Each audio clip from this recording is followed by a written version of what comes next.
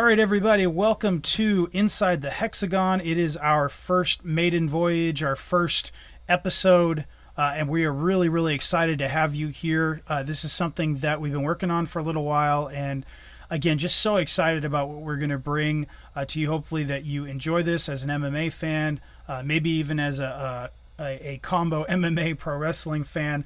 But yeah, again, we are just really, really excited to have you here. We've got some really great episodes that have already been recorded, some really good interviews that have already been done, and we'll talk more about those as we go along. But before we jump into Shamrock versus Gracie, I want to give some background on myself and my co-host Josh Molina, and I'll let him say hello in just a second. But we decided that this was Strikeforce was just such an impactful and such an influential MMA promotion, and I don't feel that it gets the respect that it deserves.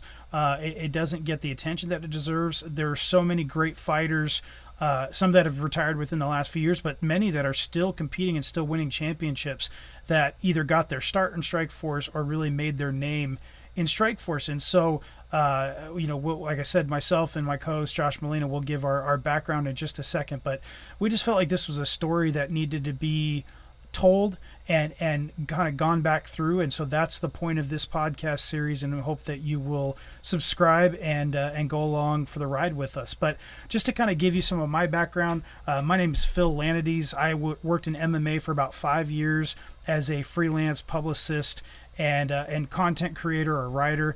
I worked for Strikeforce for a while, essentially just interviewing fighters for the website. I wrote under the name Johnny Preston.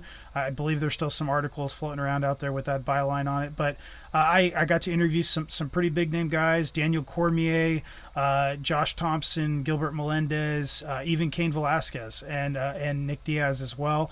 Jake Shields, several big name Strikeforce guys, and some that are still active today, which was really cool. I also had some, just outside of Strikeforce, had some interesting experiences within the MMA world.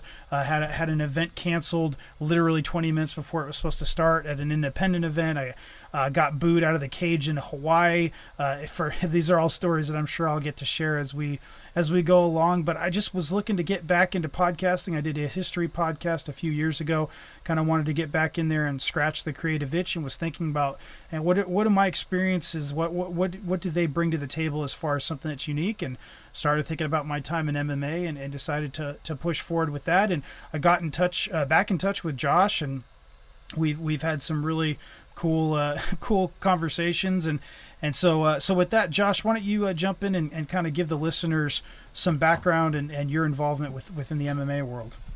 Great, Phil. Thank you. Yeah, we have sort of similar paths, but I am a journalist, and I worked at the San Jose Mercury News right when there was a lot of action going on with Strikeforce and MMA. We're talking about 2006 to 2009.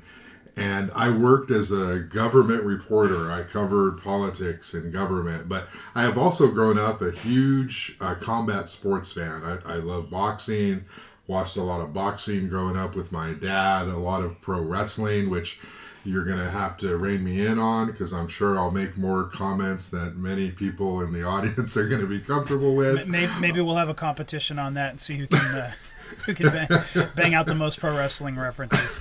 Exactly. So I was a reporter in San Jose, and I noticed that Strikeforce was having events, and it was sort of this hotbed of MMA. There are a lot of gyms in the San Jose area, and nobody in our sports room at the Mercury News was really interested in MMA. They're obviously, Bay Area is big for all kinds of various sports. They're interested in the big three, hockey as well, some soccer. And so I saw these press passes coming in, these invitations to cover these events, and I thought, wow, I'm not going to be taking anybody's spot here if I cover these. And so I just offered, and they're like, sure, you want to cover this? Go ahead. And so I started covering some events, and I did it for no extra compensation or anything, just part of my regular job. And it was just awesome to be able to experience that and be able to be cage side and cover these events. It's a whole sort of different experience. It's different because you're working too. You're actually, you can't enjoy the fight like a fan because you're actually trying to work the event and make sure you don't miss anything. And so I did that, and then Strikeforce liked my work and got to talk to Micah Fromowitz, and he was very supportive of me, and he basically said, hey, do you want to come work for Strikeforce on the side, of course, not a full-time job, but just sort of as an independent contractor, and do you want to do bios? Do you want to do feature stories? Do you want to interview the fighters for Strikeforce.com? And of course, I was like, yes, I would love to do that. So over the years, I've been able to interview lots of fighters,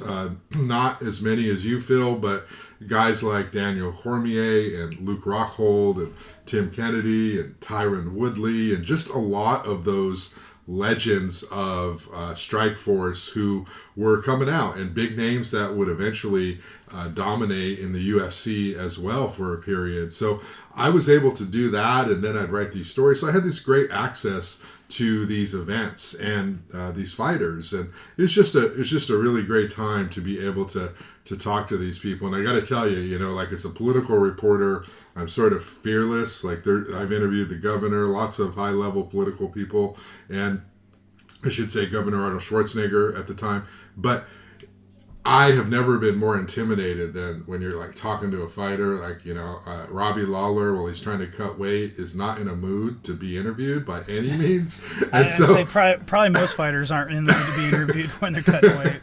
Exactly. But you know how they have to do sort of that promotion right before the fight, and so there's some overlap. And so I used to say that, I have a lot of respect for MMA fighters, all of them, the guys at the top of the marquee, the guys that are in the opening matchup, the women, of course. Strikeforce has been such a, sort of the women took off in Strikeforce. There were such iconic events in Strikeforce involving the women, and which we're going to talk about. So I just, that's sort of how I got into MMA. And then after that, I have written countless stories for a variety of online MMA publications as well. And so I've really enjoyed it, and I'm looking forward to being able to relive some of these Strikeforce memories and ultimately be able to educate perhaps a new audience about the importance of Strikeforce and understanding the history of MMA. Yeah, absolutely. I'm looking forward to it as well. And I'll mention, kind of to give everybody the format of how we'll be doing this. But essentially, 1 week we will look at a specific, we're not going to go through every Strikeforce event, but we're going to go through all the major Strikeforce events, which means essentially we're not going to cover the Challenger events. We will do an episode or two on the Challenger events, but we're not going to cover each one individually. But we're going to cover, like I said, the major Strikeforce events, and then the next week, and so basically 1 week we'll do an event episode, and then the next week we will do some sort of interview or retrospective or something along those lines, and then the next week we'll do the next major event, and then the week after that another interview or retrospective episode. And so that's the format that we're going to use, and we've already got some great fighters, Strikeforce fighters, lined up to be interviewed. And I'll go ahead and reveal right now that our first interview is actually going to be with the man that started it all, Scott Coker, who is the current president of Bellator MMA. He was the CEO, the promoter of record for Strikeforce MMA, and so we got an interview coming up with him next week. You're going to really enjoy it. You're going to hear some of the inside story of what went into making Shamrock versus Gracie happen, and what transitioned, what made him decide to want to transition from kickboxing into MMA. It's a very interesting story that you are not going to want to miss, so stay tuned for that next week. But in the meantime, we still want to talk about Shamrock versus Gracie, the very, very first MMA event under the Strikeforce banner. It was the first California State Athletic Commission sanctioned MMA event, which was obviously a big honor for Scott and something that he had been working towards for a long time. Just to kind of give you a little bit of background on Strikeforce. Strikeforce had actually been a kickboxing promotion for years. It started in the mid '80s by Scott, and then had some really big. It was actually on ESPN2 for a while, and they really put on some big fights in the local San Jose area. That's the headquarters there, and then the opportunity opened up for MMA to begin to be licensed in the state of California, and that was where we really got to see the kind of the genesis of MMA on the West Coast. This was a big deal because this was Strikeforce's coming out moment. I mean, you talk about the transition from kickboxing to MMA.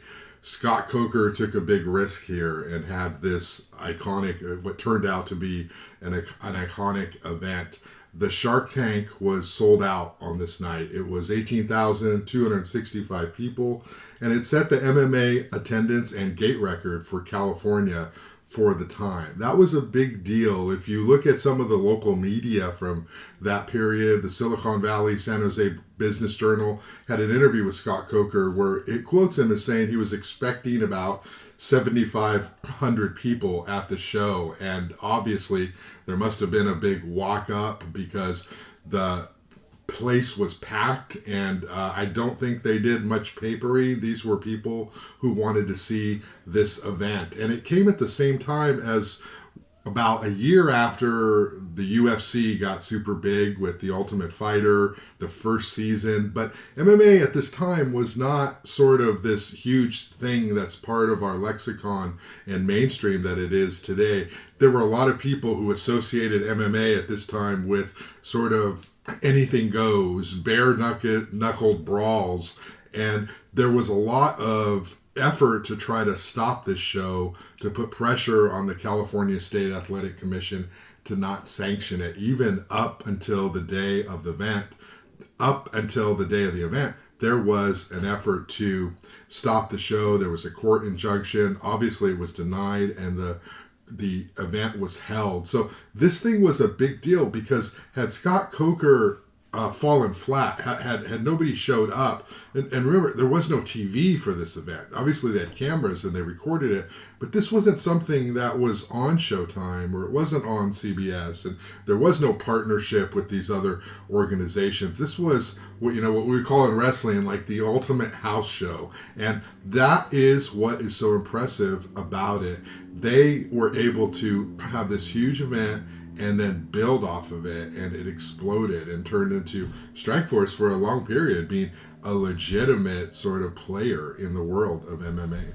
Absolutely. I mean, it was definitely the number 2 promotion, at least in North America. Its birth kind of coincided with Pride getting towards the end of its time. It would end the next year in 2007, and so Strikeforce was really the only other game in town as far as a national promotion. But this first event, as you said, was just a local event. It wasn't aimed at being a national thing, which is why you had it headlined by a local legend like Frank Shamrock. And so I'll mention that I was at the very, very last Strikeforce kickboxing event. I was working at NBC Bay Area at the time. I was not a journalist. I was just a production assistant, but I used to hang out in the sports department. I was a sports intern for a little while. And I remember I saw press passes to a kickboxing event, and I was definitely an MMA fan, again, a big pro wrestling fan. I asked the sports director at the time, Raj Mathai, who's I believe an anchor there at NBC Bay Area now. Hey, is anybody going? And his sports producer at the time, Craig Fierro, hey, anybody going? And no. And I was like, well, can I go? And sure, no problem. I mean, we're not going to, run any coverage on it, but you're welcome to go. And so I took the tickets and I went. I was the only journalist that showed up on press row. I still have the image in my mind. I think I still have the press pass buried in a box somewhere. But I remember that night, Kung Lee was in the main event. I believe Josh Thompson, who I didn't really know who that was at that time, but Josh Thompson fought on that card as well. And on the back of the program, it said something like, "Coming soon, Shamrock versus Gracie." And I'm thinking, the first thing that comes to my mind is Ken Shamrock and Royce Gracie. And I'm like, oh my God, are they going to put on, Ken Shamrock versus Royce Gracie is, MMA? I mean, what is this? And that was in 2005, and they were expecting, I came to find out that they were expecting to be able to do an MMA event later in the year, but it actually took until 2006 to get the full approval of the California State Athletic Commission to run an MMA event. Yeah, this was a big deal because you mentioned, the names, Shamrock and Gracie. It creates a lot of impressions in people's minds. Who is that, right? And so the Strikeforce was able to sign Frank Shamrock, who was one of these original pioneers, these icons of the UFC. Sadly, he's kind of been written out of UFC history because of his very well publicized disputes with Dana White. And so he's not really somebody who's part of the UFC history and narrative of these early fighters who helped build it before it was super popular. But MMA fans and hardcore MMA fans, they know the Shamrock name. Ken Shamrock, of course, is probably the bigger name. He's done a few more things, but Frank Shamrock was this legitimate, iconic fighter of the early UFC days. So the fact that Scott Coker was able to sign him to be on the show against Cesar Gracie, and it was just sort of this feud, right? It was like the Shamrocks versus the Gracies, and this was going to be a big deal. And lots of people watched the event, and probably a lot of them were just thinking, I'm going to see a Shamrock versus a Gracie. And there were many others who knew exactly what they were going to watch. But it was definitely a big deal to kick off the Strikeforce era with these two huge names.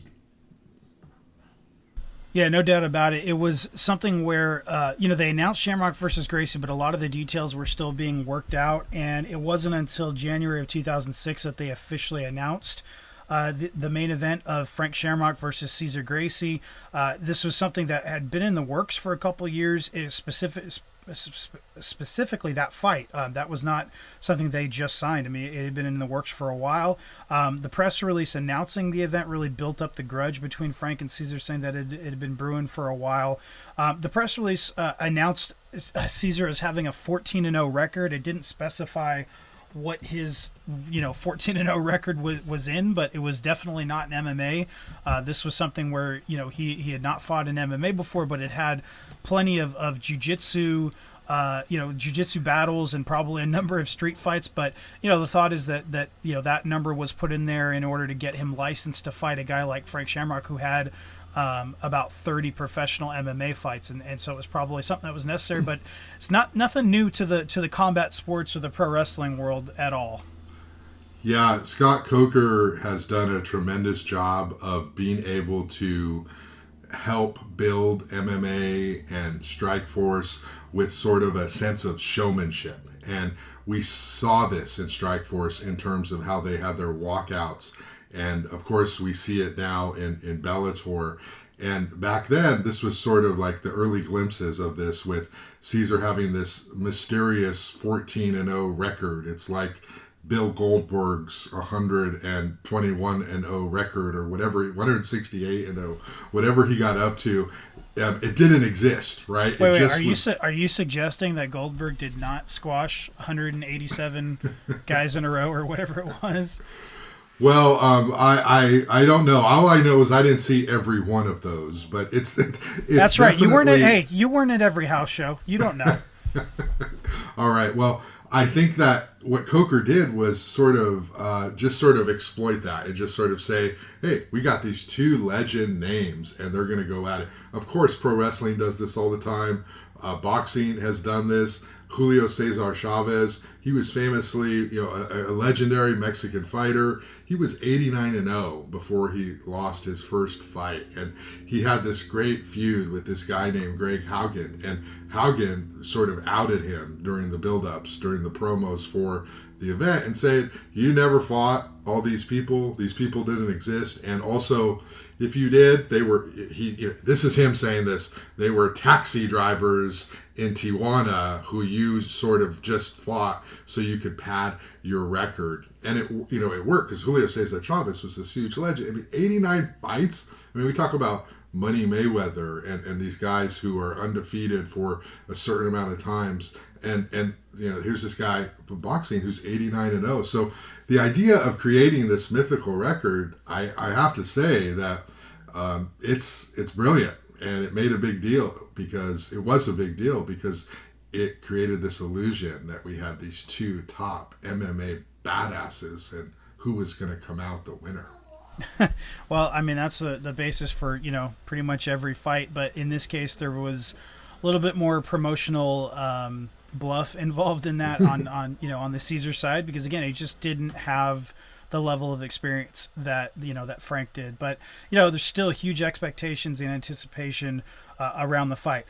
There were also a number of other really well-known local fighters, as well as some legit national fighters that were announced for the card.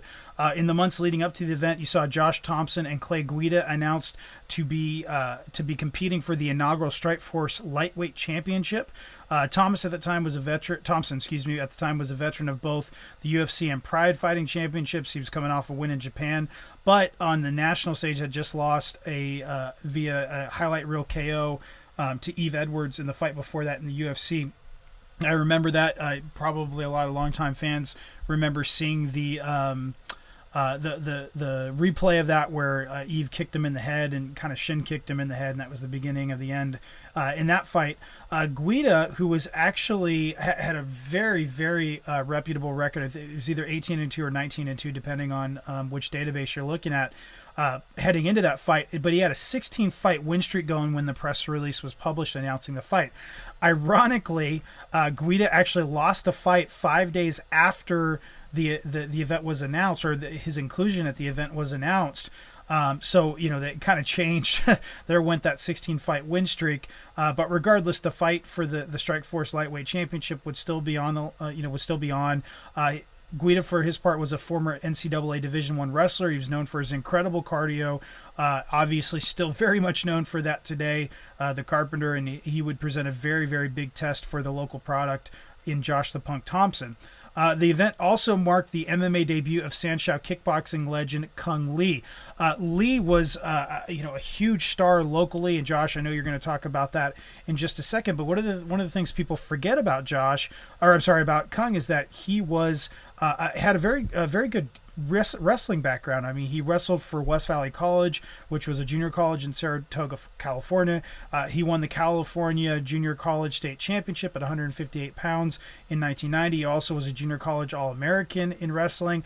Obviously an incredible striker from his kickboxing background. He was 17-0, a three-time world champion in kickboxing, and he wasn't completely unfamiliar with MMA either. And for those that don't know, Sanshou it's kickboxing, but also has takedowns in it. There's no ground fighting, but you do score points for getting takedowns.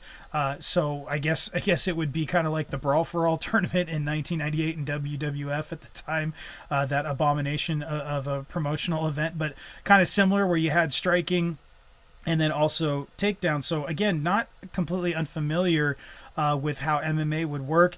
And he had fought some MMA guys such as Brian Warren, Mr. International Shoney Carter, and Brian Ebersol. And in fact, Lee's opponent at the event was going to be Mike Altman, who he had defeated in kickboxing 6 years prior. And I believe Mike Altman had an MMA fight under his belt before going into this. So this was not going to be a situation where Cung was going to be like a fish out of water.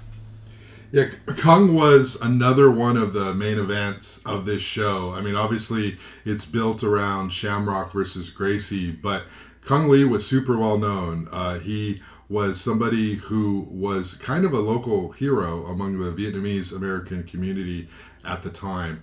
And he had his own gym, and he was somebody who was able to bring a large crowd of people behind him. This was his crossover, his MMA debut, and Cung Le was just, at this time, he was this mystery in terms of how good could he be in MMA. He had kicks. He threw these kicks like no other MMA fighter. And then people also knew that he was no slouch on the ground. He was actually a very strong wrestler. He didn't really show a lot of that later on in his MMA career, because usually his fights were so amazing in the stand-up. He either knocked you out or he got knocked out trying to knock you out. But he was somebody who had a built-in crowd, a built-in audience. He was a local guy, and he was definitely able to draw people to the event as sort of the second sort of attraction of the night.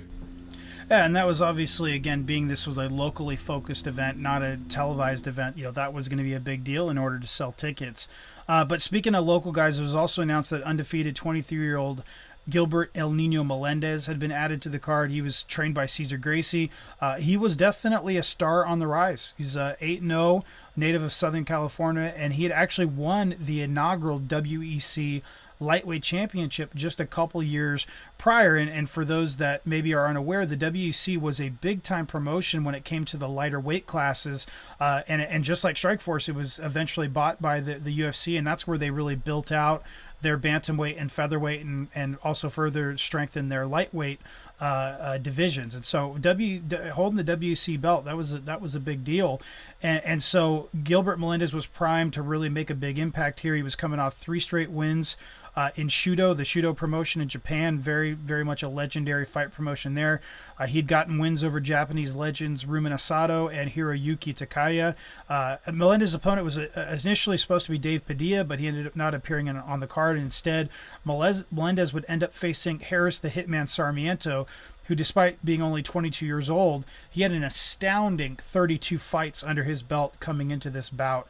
And the Hawaiian Sarmiento, definitely not a pushover. He'd fought Nick Diaz, Razor Rob McCullough, Roger Huerta, KJ Nunes, all before stepping into the hexagon with Gilbert. It was definitely going to be a tough battle for El Nino. I loved watching this fight with Gilbert. We'll talk about that a little bit later. But Gilbert exemplified what Strikeforce was. Strikeforce was scrappy. Strikeforce was hardworking. Strikeforce was determined. It was fierce. It was going to make an impact in the MMA world. And you could see that in Gilbert's eyes when he entered the cage for this fight. I mean, he just was sort of the perfect guy to have on this show because he just personified what Strikeforce was trying to do. And I really liked how, later on when he would become more famous and he would develop this reputation as being one of the top lightweights, he would talk about how this was his hexagon. And he wasn't a guy who was looking to jump ship to the UFC. He was perfectly happy with being the best fighter in Strikeforce because he was part of this group early on in Strikeforce who wanted to say, hey, Strikeforce, we have great fighters too. It's not just the UFC. And so he took a lot of pride in that. And so I really liked watching him during this period. Yeah, he definitely somebody that would personify Strikeforce for sure.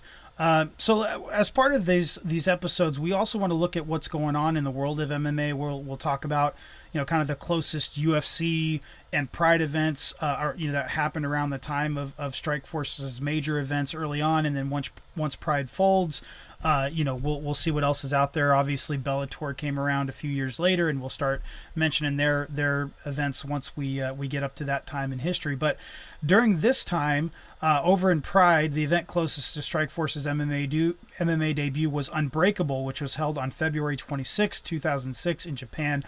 Featured on the card, many familiar names: Mark Hunt, Quentin Rampage Jackson, former UFC heavyweight champion Tsuyoshi Kosaka, current Bellator star Sergey Haritonov, the legendary Minotauro Nogueira, future Strikeforce and UFC stars Fabricio Verdun and Alistair Overeem.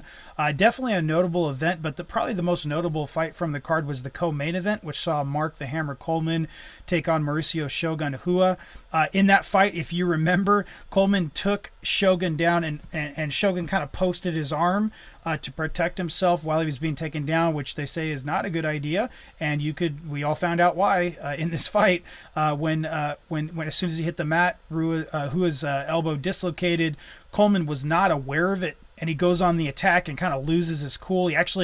It's an incredible clip if you want to look it up, but he throws the referee, just tosses him to the side, and Shogun's his fight team Shootbox, they jump in, and Coleman's Hammerhouse teammates, they jump in and get involved. It turns into this big melee, and Coleman's trying to apologize on the mic, but Shootbox, they're still trying to approach him. I remember somebody's arm, like in the camera shot, like pointing in Coleman's face. I mean, it was definitely a memorable moment in Pride history and just in MMA history as a whole. And then over in the UFC, we had UFC 58 USA versus Canada. It took place 6 days before Shamrock versus Gracie. And as you might guess, most of the fights featured fighters from the U.S. versus fighters from Canada. Again, a lot of recognizable names on this card, especially to hardcore, longtime fans. Sam Stout, Spencer Fisher, Mark Hominick, Eve Edwards, future Strikeforce welterweight champion Nate Marquardt, and Mike Swick, who is a veteran of The Ultimate Fighter.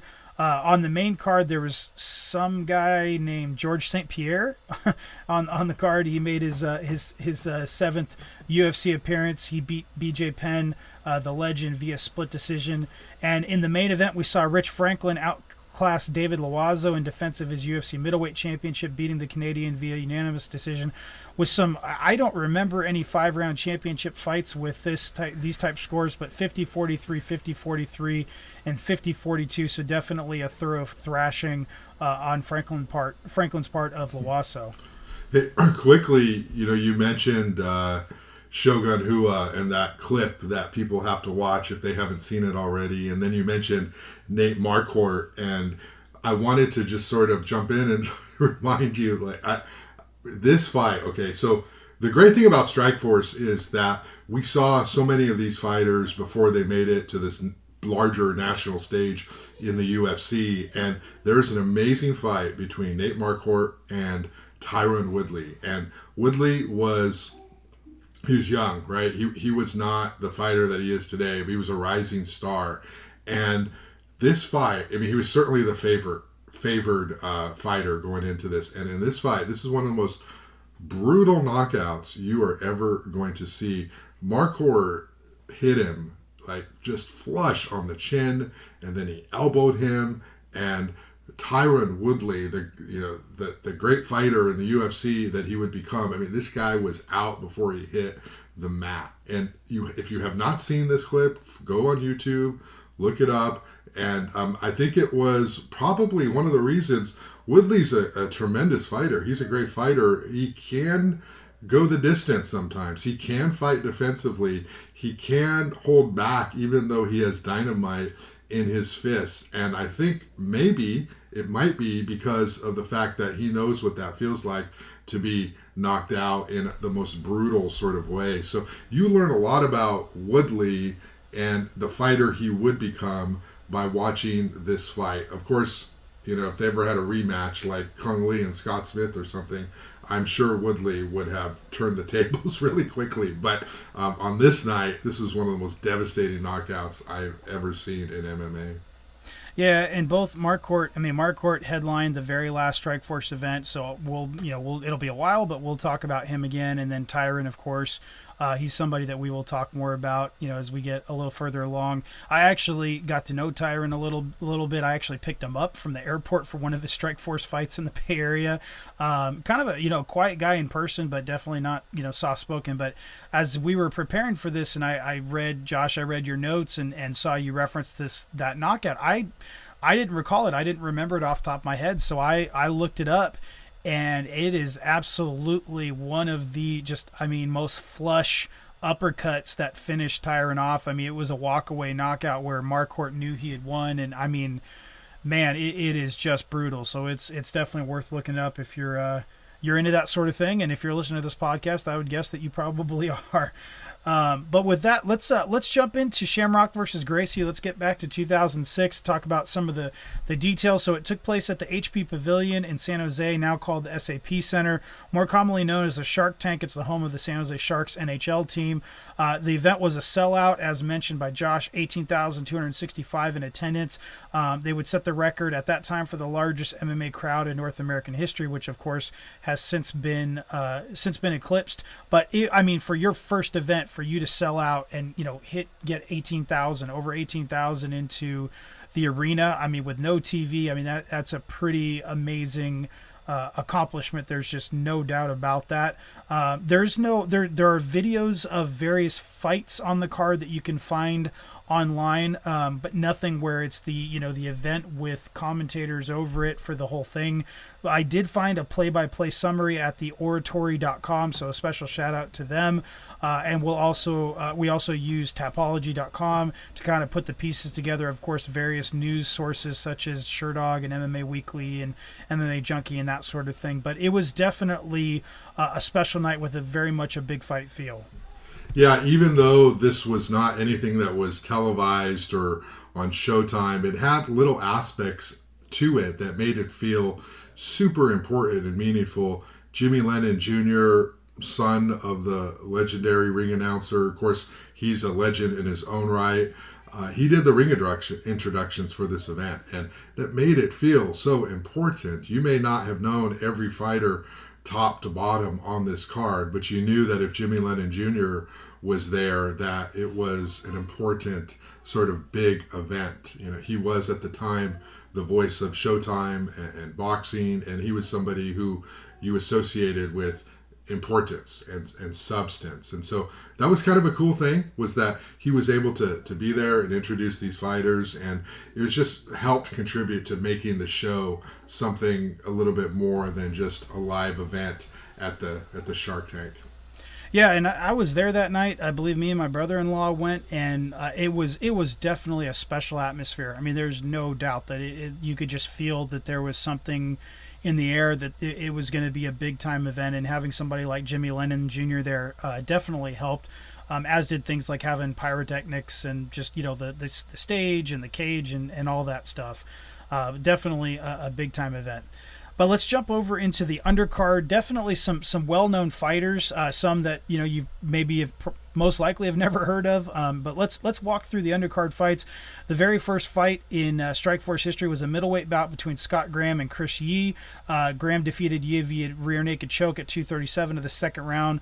Both fighters 1-0 heading into the bout. Graham would go on to fight 2 more times in Strikeforce, ending his career with a 3-1 record, while Yee would never compete in Strikeforce again, ending his career in 2010 with a 4-6 record. Moving on to the next fight, Crafton Wallace beat Ray Routh via a KO brought on by a knee at 35 seconds of the second round. From what I read, back and forth bout in the first round, both fighters scoring with some strikes. It sounds like Routh really began to gas out, and Wallace ended it with some knees from the Thai plum early in the second round, moving his record to 7-1-1. Wallace might be a name that you possibly recognize. He was a champion kickboxer who had fought in Chuck Norris's World Combat League. He would go on to get a shot in the UFC, though he was submitted in both of the bouts he was in. Never fought in Strikeforce again, but he did end up with a very respectable 18-6-1 record for his MMA career, which ended in 2011. Routh, for his part, he fell to 1-1 after this bout and only fought one more time in MMA, winning a regional bout later in the year in Idaho.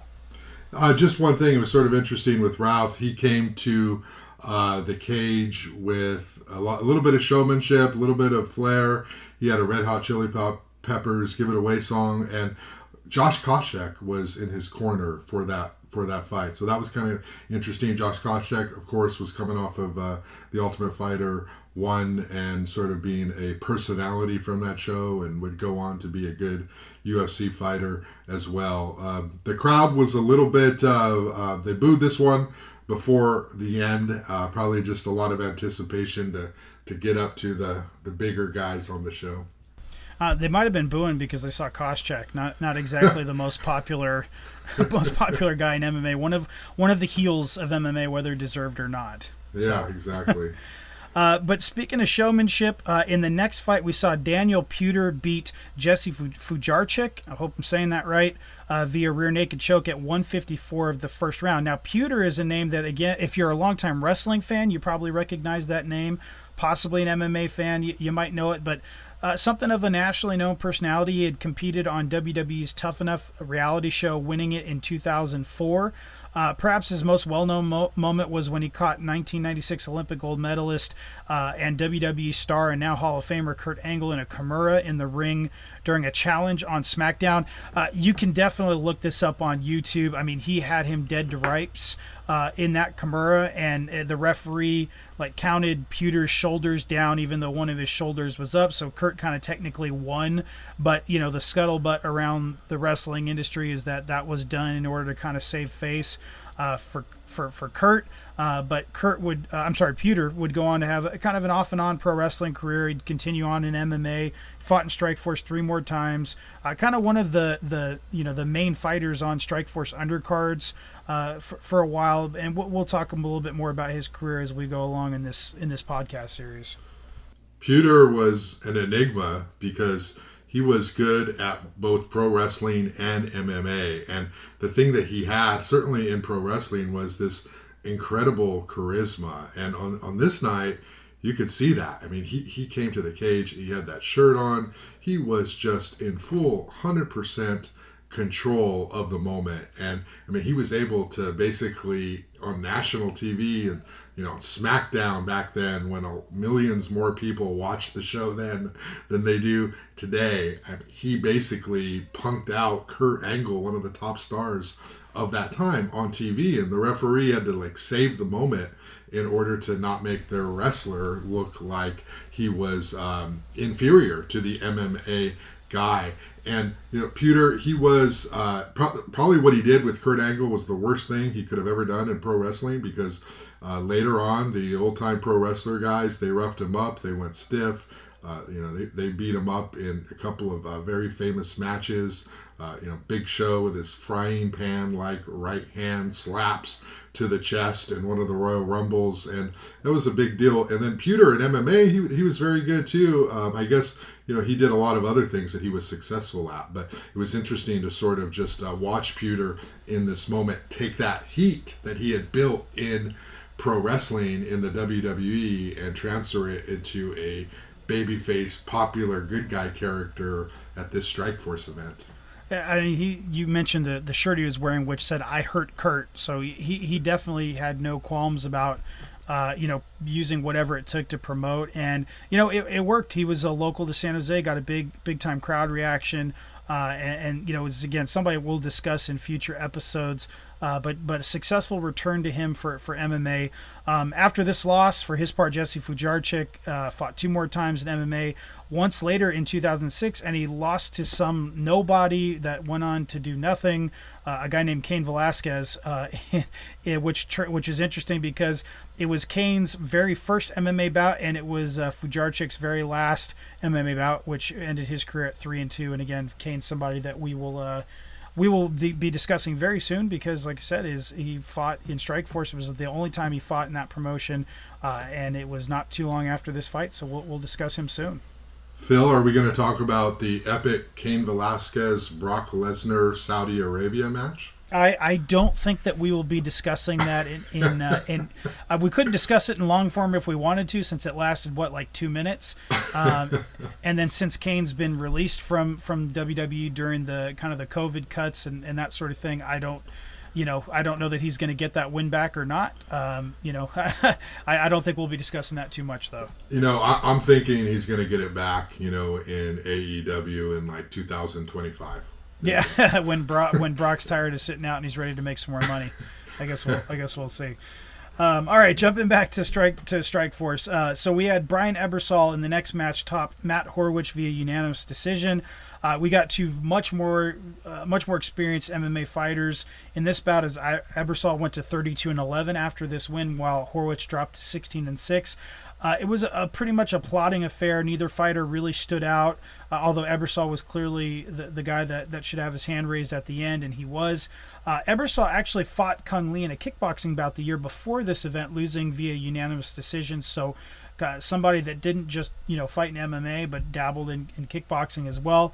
Ebersol, for his part, he would never fight in Strikeforce again, but would go on to definitely make it in the UFC. It's interesting because perhaps one of the things he's most known for is eccentricity. I mean, he would shave different symbols in his chest hair. He won a fight night bonus in the UFC for wearing these super skimpy Speedo style trunks in a fight, and Dana White said at the post-fight press conference that he gave him a bonus just so he could go buy new fight gear, and he retired in 2016 with a 51-18-1 record in MMA. Horwich would also never fight in Strikeforce again either. He went on to have a very respectable career for himself. However, he won the IFL middleweight championship, which the IFL for a while was being talked about as a possible competitor with the UFC. He would also go on to fight in both Bellator and the UFC itself, beating names such as Benji Radic, Mike Pyle, Jared Rosholt, and Talis Lidas during his career. He last fought in 2017, and he has, as of now, a 31-25-1 record.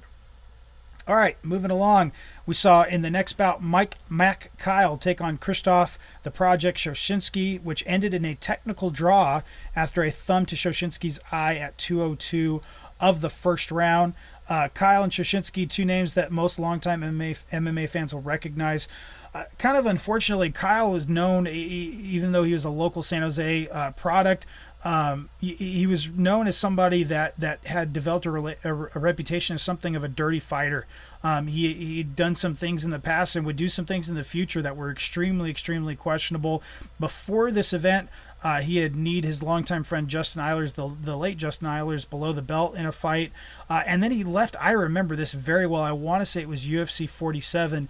He left bite marks on the chest of Wes Sims in a UFC bout. I mean, I remember Kyle won the fight, and they were doing the referee raising the hand in the middle of the cage thing afterwards, and you can see Sims pointing to the bite mark on his chest, and the cameraman zooming in, and it was very clear. You could definitely see it. And unfortunately, this bout would also end in controversy as Kyle hit Shoshinsky below the belt before accidentally thumbing him in the eye.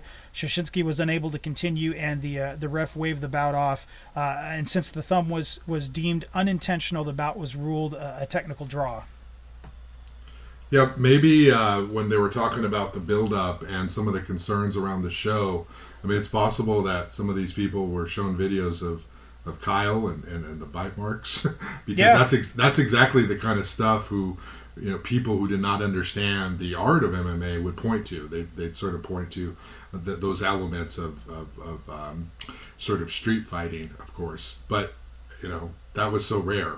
Stuff like that very rarely happened. It was certainly not as bad as Mike Tyson biting off a piece of Evander Holyfield's earlobe. True, but to be fair, in the late '90s, I mean, when it was Bob Meyerowitz and that group that were SEG, the SEG area for the UFC. I mean, that's what they led with. They led with you remember seeing I think it was Keith Hackney versus Joe Son, if I remember right, and he's just punching him in the cup like over and over again, and basically no rules. I mean, Chemo getting his hair grabbed and punched in the face, and I mean it was a blood sport. That's how it was promoted early on. And I'm not saying Mike Kyle was trying to do that. I don't think it was that. I mean, I can't get inside his head, and maybe we'll talk to him at some point. For this podcast, but I don't think it was necessarily something that he was trying to do in order to hey, we're extreme and we're going to be the ECW of MMA or anything like that.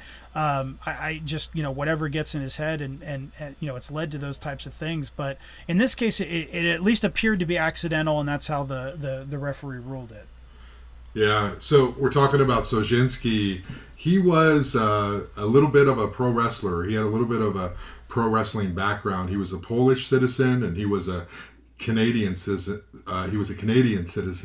As well, and he had done some training under Don Callis in Canada. There's a really cool video of him on YouTube, Fight Hub TV, where he talks about all the wrestlers he's met and all the wrestlers he trained with: King Kong Bundy, Hacksaw Jim Duggan, ECW legend Sabu, and he sort of credits Chris Jericho for helping him develop his own sort of character and persona beyond just being a fighter. And so that makes sense because we know that Soszynski had a little bit of a successful career in Hollywood. So it's just kind of cool because there's a lot of overlap with pro wrestling and MMA, and even these MMA fighters who are super tough. I mean, Soszynski looked like Ivan Drago from the Rocky movies. I mean, he was just incredibly intense and ferocious, but a lot of these guys had a lot of respect for pro wrestling, and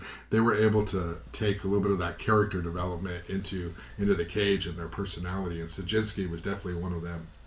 Oh yeah, absolutely. I mean, Chael Sonnen, Tito Ortiz, Frank Shamrock, I mean, these are all guys that knew how to sell a fight, and it was very clear that pro wrestling influenced them from cutting a promo to getting the ire of their opponents up to all that stuff. I mean, it's very, whether people in the MMA purists, so to speak, want to admit it or not, there is a lot more crossover, and really truthfully there may be no better example of that than Chael Sonnen, because I saw Chael on the fighting on the undercard in person when I was working in MMA, and not really known for his personality, and then he decided to kind of develop this persona as the bad guy, and things changed for him, and he started getting big fights and making money and all of that stuff. So again, I'm sure we'll talk more about that. But Shoshinsky never fought in Strikeforce again. He did go on to fight in the UFC a bunch of times. He got some big wins, beating Brian Stann and Stephan Bonner before retiring from MMA in 2014 with a 26-12-1 record.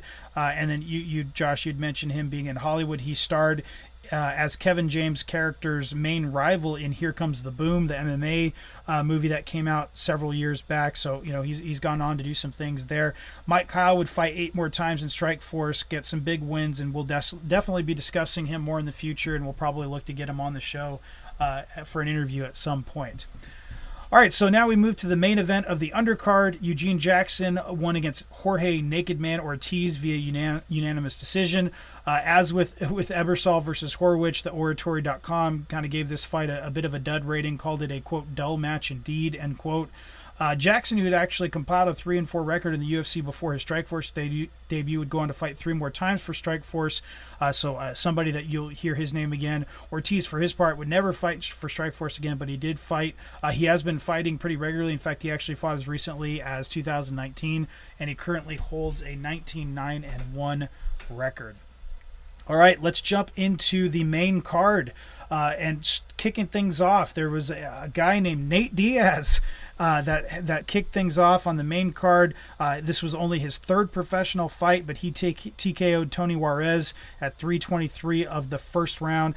Could not find any footage or reviews of this fight, but again, it was Nate's 3rd fight in MMA.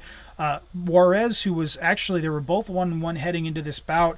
Obviously, their careers have gone in completely different directions since this time. Nate has gone on to be one of the very, very biggest stars in MMA. One of the most bankable guys in the UFC today. So obviously, big deal for him. But Juarez, for his part, unfortunately, he has not won a fight since that 1-1 record. He is 1-12 for his career, and his last fight actually took place just a few years ago in 2017. I mean no disrespect to Mr. Juarez. Anybody that's willing to get into the cage deserves a certain amount of respect, despite their record. But neither fighter would fight in Strikeforce again, which kind of a bummer for me. I wish we could have seen Nate. He went over to the WEC, and that's where he really made his name before heading into the UFC. But a very interesting fight to kick off the main card. All right, then we move on to the second fight of the main card. Gilbert Melendez, El Nino. He overcame the hitman Harris Sarmiento via submission due to punches at 44 seconds of the second round. Again, Gil was undefeated at 8-0 coming into this fight. Sarmiento was 20-12, despite being slightly younger, as we mentioned earlier. I kind of came up with this little fact, this little nugget of information that I thought was interesting, was that Melendez actually fought on the very last card that Frank Shamrock had competed on, which was WE6, almost exactly 3 years before this bout. So very interesting that he would fight on Shamrock's last card before coming into Strikeforce and fighting on his first card back in MMA. But again, definitely a star on the rise, someone Strikeforce had been looking to build around, and him being local and undefeated was definitely a big deal. Yeah, this fight is on YouTube, and it's kind of interesting because Melendez, he's full of hunger. I just, this guy is just like the epitome of what a great fighter is, and he was just full of hunger. He was young, and you could tell that he was going to go after it in this fight. But early on, he did get caught with sort of a little bit of a running knee, and it was hard to tell from the angle as to whether it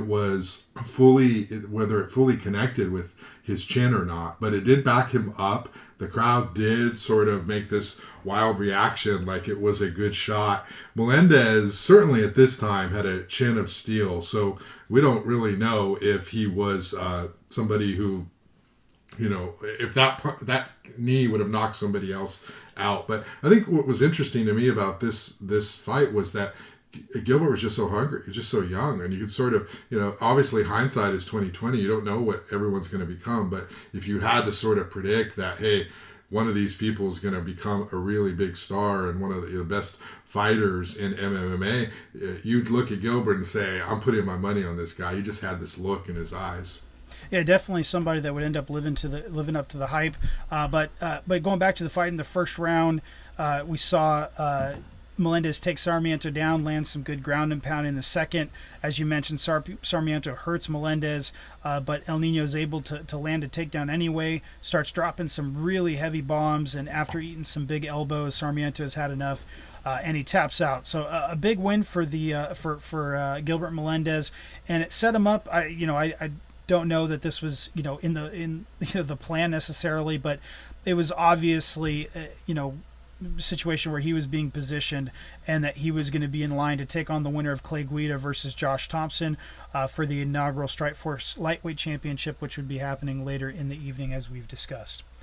All right, just a few bouts left on this card, but in the next fight, we saw the aforementioned Cung Le knock out Mike Altman with a punch at 3:51 of the first round. And speaking of stars that Scott Coker was looking to build around, Cung Le made it, like we said, made his MMA debut at Shamrock versus Gracie, a practitioner of Sanshou, which again is a form of kickboxing that includes takedowns but no groundwork.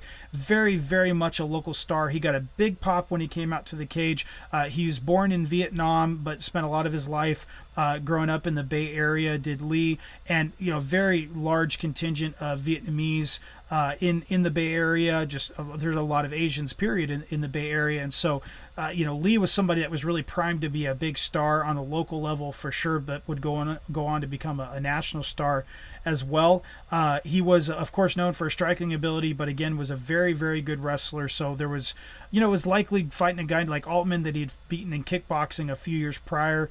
It was again likely that they were going to keep it on the feet, but yeah, this was definitely expected to be a showcase opportunity for Cung Le, and he did not disappoint at all. The fight stayed on the feet the whole time. Neither fighter attempted any takedowns, and Lee he shows off his wide array of strikes, and he ends up catching Altman with a right high kick to the head that sets up a short right hook, which drops Altman to the face, to the mat face first, which ended the match.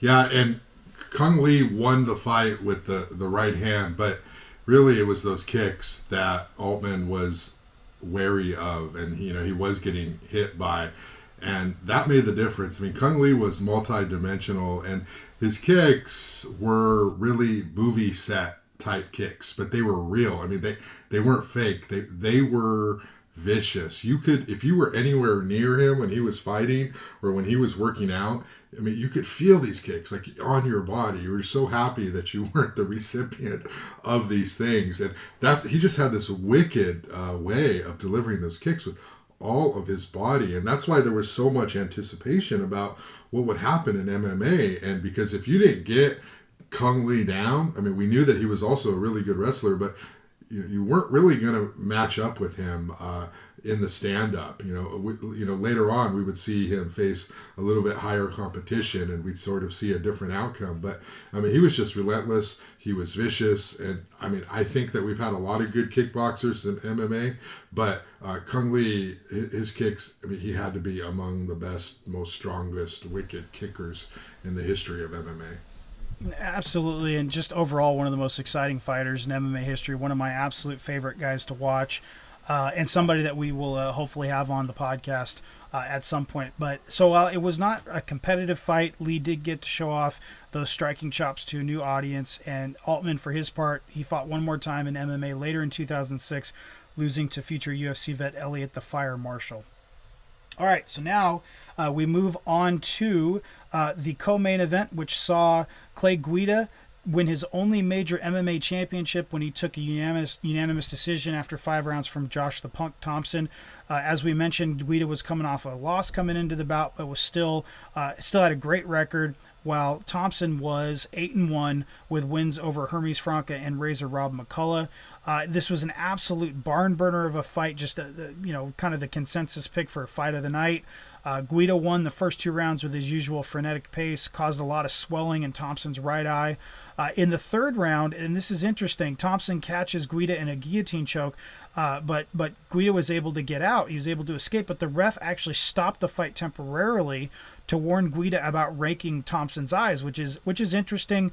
I can't swear to this, but I feel like I've seen possible allegations of greasing on Guida's part before, the unsubstantiated. I'm not saying that that's true or anything, but not known as a dirty fighter. But it actually got so bad that the referee actually took a point away later in that round due to a recurrence of the tactic of raking the eyes. But Guida, for his part, he keeps up the pace in the championship rounds, and Thompson simply just does not have an answer for it. He would catch Guida here and there with a submission attempt or a strike, but Guida would just always escape and always recover and get back to his relentless takedowns and ground and pound, and it served him well. In the end, it was 49-46, 49-45, and 49-45 in favor of Guida, who again, that was to date his only major MMA title. Thompson post-fight complained about the eye gouging, but it was what it was, and Guida was the guy that got his hand raised.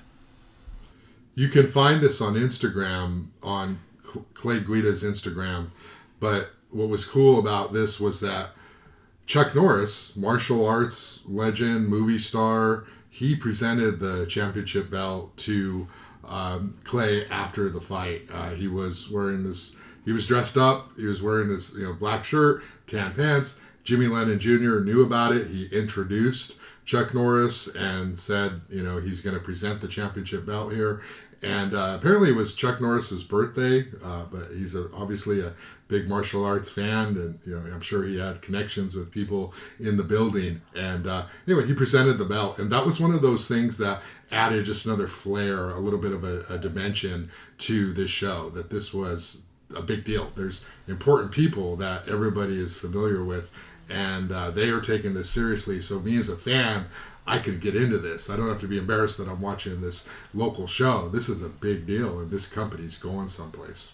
Yeah, having Chuck Norris there, definitely a stamp of credibility, no doubt about that. All right, so now we have finally arrived at the what we've all gathered here for, so to speak, the main event, and in that we saw Frank Shamrock knock out Cesar Gracie at only 21 seconds of the first round. This video you can find this video on YouTube. It's definitely around, and I watched it, and you could see some of the footage of the pre-fight video packages. From those pre-fight video packages, it is very clear that Frank is being framed as the hero, the baby face, the local star. He talks about this fight being very personal for him, that he's extremely proud to be fighting out of San Jose, how much he wants to make a difference in the world. Caesar, for his part, no pre-fight video packages, but it's definitely clear that Frank is the guy that's being painted as the star. And the quick thing you noticed right away is that, as was the case in all of Frank's fights, tremendous physical shape. I mean, he looked like a bodybuilder, very low percentage of fat, and he was just somebody who you wanted to watch fight because he looked like $1 million. And I mean, he had to be one of these guys who had one of the best, sort of physiques in MMA history. Yeah, no doubt. He always looked like a star. He always looked to be in amazing shape and all that. And this fight was no difference. So again, Caesar, no pre-fight video package for him. He comes out to the cage to the sounds of Queen's "We Will Rock You." Frank comes out to Hypnotize by Notorious B.I.G., gets some pyro. Of course, a big pop from the sold-out crowd as he strides to the ring in a San Jose Sharks jersey, of course. Hey, what's with Frank coming out with the East Coast rap? That's a good question. I mean, it's 2006, so kind of the whole East Coast, West Coast thing is kind of dead. That's not really a thing anymore. But, he definitely probably would have done better coming out to something from Tupac. I think that probably would have gone over a little bit better in the West Coast. That said, I don't know that there's a massive crossover between, gangster rap, hip hop, West Coast, East Coast, rap fans and MMA. I guess I could be wrong, but yeah, he probably would have done better to come out to, something like I Get Around or something along those lines. He's got to come out to California Love. Oh, or California Love. Yeah, of course, Dr. Dre. Yeah, absolutely. So, but yeah, for whatever reason, he chooses Hypnotize, does get the big crowd reaction. Caesar, for his part, you can see he's seconded by Nick Diaz, who was his student, as well as John Hackelman, another guy I recognize, Chuck Liddell's trainer, which was, pretty interesting. And Gracie, he got it, to be fair, he got a good round of applause when he was announced in the cage. People don't may not realize this, but Caesar lives in the Bay Area. He was announced as being from Concord, which is not far from the Bay Area. He's got schools in San Francisco, I believe in Pleasanton as well. This is not a guy that, they brought in from the outside. This was the guy with strong Bay Area roots as well. Somebody that probably sold tickets on his part. And so, let's be fair here. This was not, local guy versus the outsider. This was two local guys. And it was reflected when Caesar got his name announced, and, nothing wrong with that.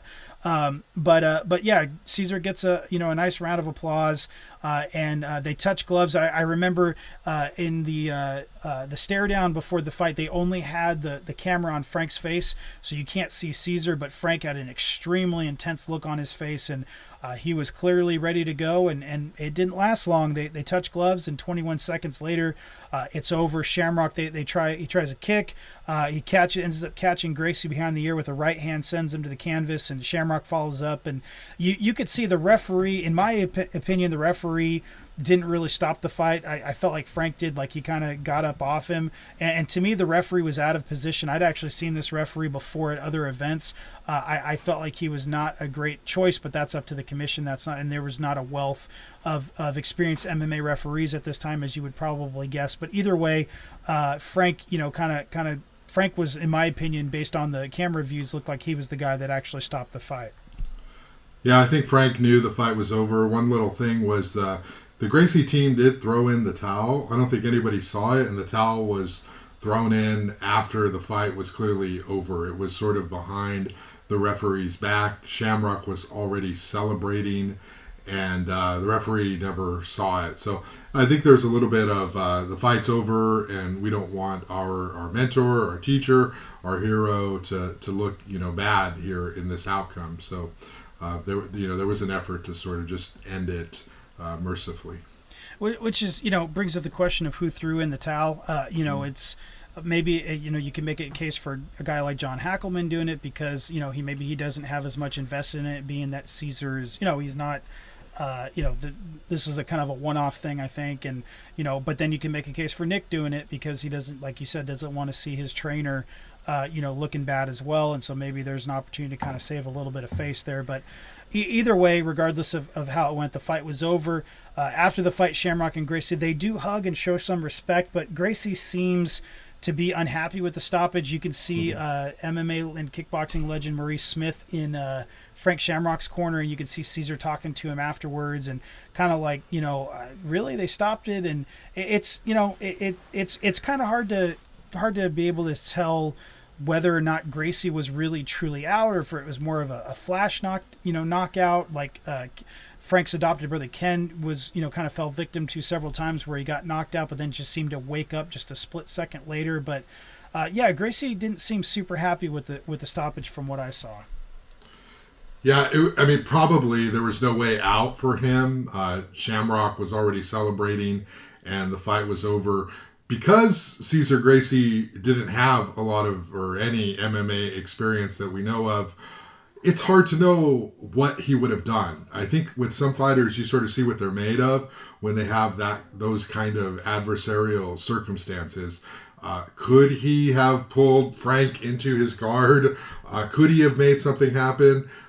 Probably not. And I think that it didn't matter anyway because the fight was over. They threw in the towel. But, he lost his balance. Frank hit him kind of above the ear, probably just, rocked him in a spot where he kind of just lost his equilibrium. And as we know, when that happens, it's almost impossible to be able to come back. He did seem to open guard on the ref a little bit. It's kind of interesting. If you watch it on YouTube, it might have just been experience. Maybe he was trying to lure Shamrock on the ground because that was going to be his best experience. But I don't think there's any way he's coming back from that. It was clearly over. Yeah, I doubt Frank would have gone to the guard with him because that'd be the only place he could lose. And while Frank was no slouch on the ground, he had fought successfully in Pancrase. He was very well rounded. So I think he maybe from an ego standpoint would have wanted to match wits, in the jiu-jitsu side of things. But I just Frank's a very cerebral fighter. I just don't see him going down there knowing that that's going to be the only place where he might lose. So. But regardless, it was over with. Afterwards, Shamrock gives a very rousing interview, says he's back as a fighter, that, hey, this is my house, we can do this again at the Shark Tank. And they would do another fight in just a few months, which we'll talk about in 2 weeks. We'll talk about that event. But it is one more note before we close things up for today. It's interesting that we learned that Caesar actually tested positive for Delta-9 THC, which is the active ingredient in marijuana. He was suspended for 3 months. It didn't matter. He never fought again. That was the end of his MMA career. And he is still running jiu-jitsu schools in the Bay Area, and I'm sure doing very well. But very much a very, very successful opening effort for Strikeforce. There's just no way to paint it as anything other than a success when you are not looking to sell pay-per-views and you draw 18,000 people, and it's your first event. You get to make history, be the first officially sanctioned MMA event in the state of California. Just off to the races after this. I mean, there's just no other way to look at this other than a success. Yeah, I think that it's sort of almost divine intervention here for this event, because think of all the outcomes that could have come in this main event. Stuff could have gone bad, and here you had Frank Shamrock going over in dynamic fashion and form, so it gives birth to this superstar for a few shows. And so that's exactly what sort of you want. We could have had this long fight and a bad decision. We could have had a DQ. It could have been boring, but no, this was basically a big squash to have Frank Shamrock become the face of Strikeforce for a while. And he definitely was for a while there. All right, well, we want to thank you for joining us for our first episode of Inside the Hexagon. Josh, thank you for taking the time to join us for today's show. I think we've set the tone for some really good future episodes, and I'm looking forward to doing more of these with you. Yeah, this is awesome, Phil. Appreciate it. Yeah, absolutely. All right. So fans, thank you for tuning in. Make sure you subscribe wherever you get your podcasts, and look for our next episode to hit a week from today. It's my conversation with Strikeforce CEO, promoter Scott Coker, current Bellator MMA president. It's going to be a great conversation. I'm sure you're going to thoroughly enjoy it. But in the meantime, stay safe, stay healthy, and we will see you again soon.